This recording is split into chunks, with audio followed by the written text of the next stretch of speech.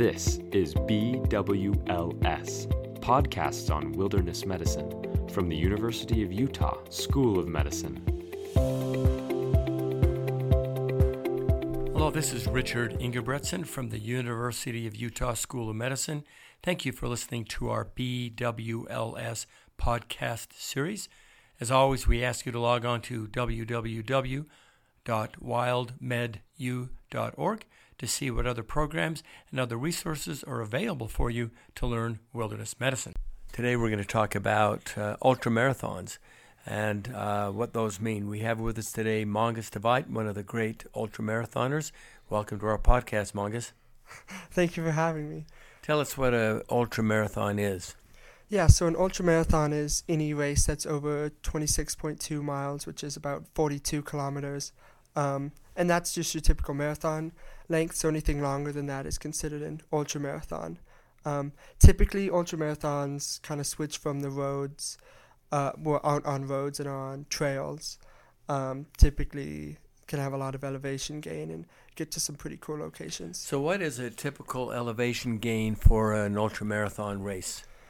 So it obviously kind of depends on distance, but I've done a fair bit of races that have over like 10,000 feet of elevation gain, which is roughly 2,000 to 3,000 meters in elevation gain over the course of 30 miles, 50 kilometers. So it can be a lot. Some races kind of focus on the most elevation, but there's also, I've done like a 50-mile race that had around 2,000 feet of vertical, so pretty flat comparatively.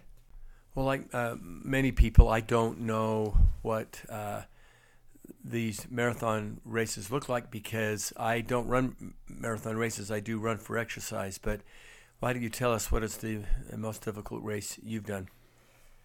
Yeah, so I'd say the distance of like the 50K, which is just over 30 miles, is notorious for having a lot of like elevation gain.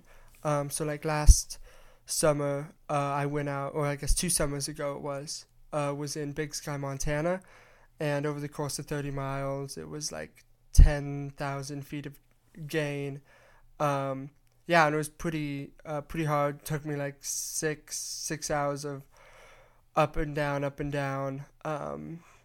was really enjoyable, but it was probably my hardest race. One of the questions I think the listeners always want to know when we get performers on here and people who do outdoor activities is how do you prepare for that kind of a thing? And as far as running and in between races and in eating, not maybe up to the race and then right before the race. Tell us your exercise and food intake. Yeah, so as far as like training goes, I always just like to spend as much time running as possible. And that could be walking up a steep hill, running downhill, whatnot. But just as much time as possible, keeping my heart rate elevated. That could be after class going for a run and feeling good and staying out for a couple of hours, or just going out for 30 minutes because I'm not feeling it. When the race gets closer, I will have like at least like 2 weeks in advance. Normally like that month before, I'll be doing some pretty long runs. Like on the weekends, I'll be out for 6 hours, just moving. And then a week or 2 weeks before, I start to slow it down so my body can recover and be ready. And as far as fueling, like during those runs and like after those runs, it's just getting as many calories in me as possible so I can recover as well as protein. And then like leading up to a race, like carb loading, getting a lot of sleep, and mentally preparing is a big thing because it is not always enjoyable. You have to be mentally ready to go through some pretty rough patches for sure. I have a question that I know that the listeners want to know, and that is shoes. We have people here that are listening that have all sorts of sports and all types of different shoes. What shoes do you wear? What do you recommend? How often do you switch them out? And how do you keep your feet safe before and during these long runs? Yeah, so I like the brand Ultra. it's spelled with an A, not a U. But yeah, they make a few different brands of shoes for trail running. I like their Lone Peaks, just because they're the most like durable for harder terrain. But a lot of running shoes are very bulky, very big. These are very, very small, like not a lot of cushion, which to me is amazing, because it is like a transition from these big shoes to the smaller ones. But once you make that transition, it is a lot better for me, for my joints and stuff. And then shoes last around 500 miles, which is around 800 kilometers. And that kind of is terrain dependent. Like if I'm running on pretty rocky surfaces, I can take a look at my shoes after about half that distance and realize I need new pair. But normally the shoes for ultra runners are made to last about 500 or so miles. When you're doing an ultra sport and it's an endurance sport and you're spending all those hours running, a couple of questions. How much of that are you walking versus running versus jogging? And also, what are you using I know you are maintaining your sugar, but talk to us about this being glycolysis and lipolysis and what you're doing to maintain and make sure that you're getting sugars. So, yeah, so I think one of the reasons why ultra running was always appealing to a lot of people is you're not running the whole time, right? There's steep hills that you're going up and you're walking those, and it's a lot more efficient if you do walk those. Yeah, and then I'd say any time, depending on the distance of the race, like there's a lot of times like after a certain steepness, I'm always going to be walking it. And then downhills, flats, I'm always running. So I'd say I'm running around 70% of the time, which I think is still a fair bit. And then as far as like, I mentioned like lipolysis, glycolysis, it's, runners will use the term like bonking. If they're not like fueling properly, all of a sudden they kind of hit a wall. And that's pretty much your body moving from one fuel source, which is normally like carbohydrates, to fats that are stored. Your body's not as efficient at that. So you definitely feel when that switch happens and you start going a lot slower, you start feeling it. So fueling is like really hard. Like you're running, so your stomach's shaking around and it's hard to keep any food down. Yeah, and there's all these different brands of food and types of meals that you can eat, and some work for some and some work for others. And I've had races where normally my go-to foods aren't feeling good, and and that makes it hard for when you come to an aid station and you're getting food. It's some things work. Last race I had, I was goldfish. Goldfish were really doing me justice, and yeah. So I have another question. Would be, give us for people wanting to run and exercise. I don't think there's anything a better advice than to say if you want to be a good runner, then you should run. There's been a lot of data out there about interval running. Roger Bannister was able to crack the 4-minute mile by doing interval running, and he got down to 4 minutes and 8 seconds, I think, and then they got him doing intervals. But you don't do interval running. Tell us about your regimen and why you do what you do, so people listening can put that into their regimen.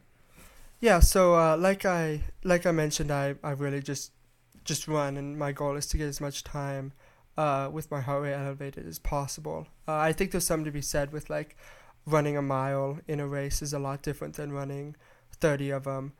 And I think I have kind of two targets when I do run, is just like my cardiovascular strength, which is why I'm out for whatever 3-4 hours just running, keeping my heart rate elevated, because that strengthens that. But also all my trainings on the trails. So that means I'm going up steep hills, and that really helps my leg strength, which is another part of this. You see a lot of runners who run on roads, and they don't have a whole lot of muscle mass, which is ideal for road running. But once you get into trail running, there is a lot of need for like leg muscles and being strong in that capacity as well.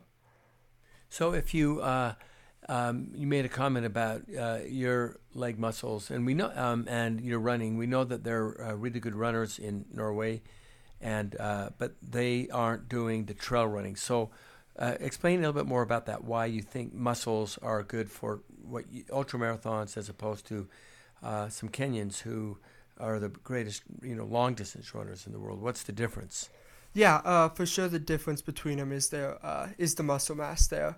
They're running these like crazy impressive races where they're staying under just at this insane pace for 26 or so miles. And personally, with my training, I'm not training for that. I wouldn't really be able to do that nearly anywhere close to as fast as they are.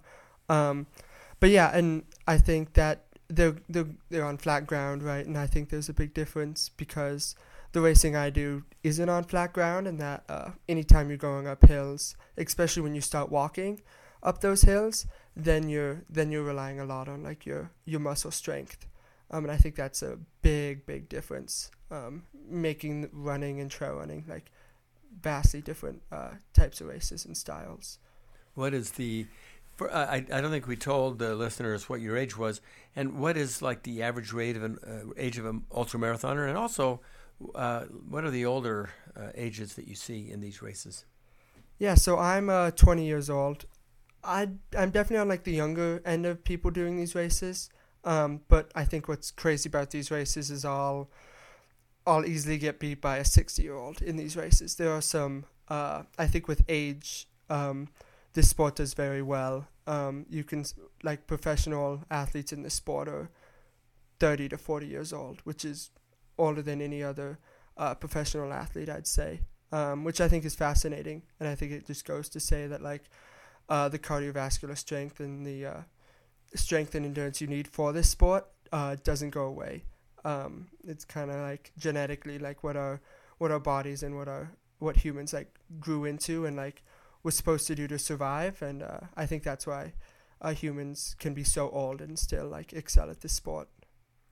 Do you have well, we know that we start getting to be really good long distance runners when we're in our about 18, and typically people will peak at their running at about 27 or 28, and then they get back to the same level of ability as they were at 18 when they're about 64. So it's not at all surprising that runners are not only good at running, but they're good at running for a very, very long time.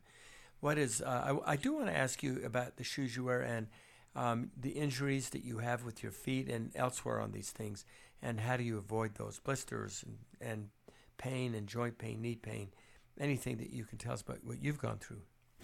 Yeah, so I think I'll first start with like joint pain. I'm a strong believer, like people come up to me like, how do you run all those miles? You're so young, you're going to injure your body. And I totally agree with them if I was running on the roads. But just because running on trails, your foot's landing in a different position each step you take, meaning that you're really strengthening those micro muscles or stabilizer muscles, and strengthening those is by far the best injury prevention. Since I only started running on trails, I've had no tendon issues, no knee issues, anything like that. It's kind of been incredible. And as far as blisters go, that is something I like. No matter what, I'll always carry in like my little running sack is some sort of Band-Aid or something to protect that when they start to form, because that is something I haven't mastered yet. But for sure, it's your socks and your shoes and how tight your shoes are, and how well sized your shoes are, and that's something I think all runners struggle with. End of the day, you could have a perfect race and still have some blisters that were caused. What have you had in your feet and other injuries? Yeah, I'd say I get a fair bit of blisters, especially from a certain shoe I wear, which isn't my Ultras, so I since switched, but blisters on my heels, and a lot of times mid-race it's happened at least 3 times where I've had to like take off my socks, take off my shoes, take off my socks, throw some blister care on there, like a Band-Aid or moleskin, cover that up and get back running. And it can still be a little painful, but it's manageable. But it can get pretty bad. I've seen some pretty nasty feet. I want you to tell us about the best experiences that you have had in your ultra running, some of the things that you've seen and accomplished and others.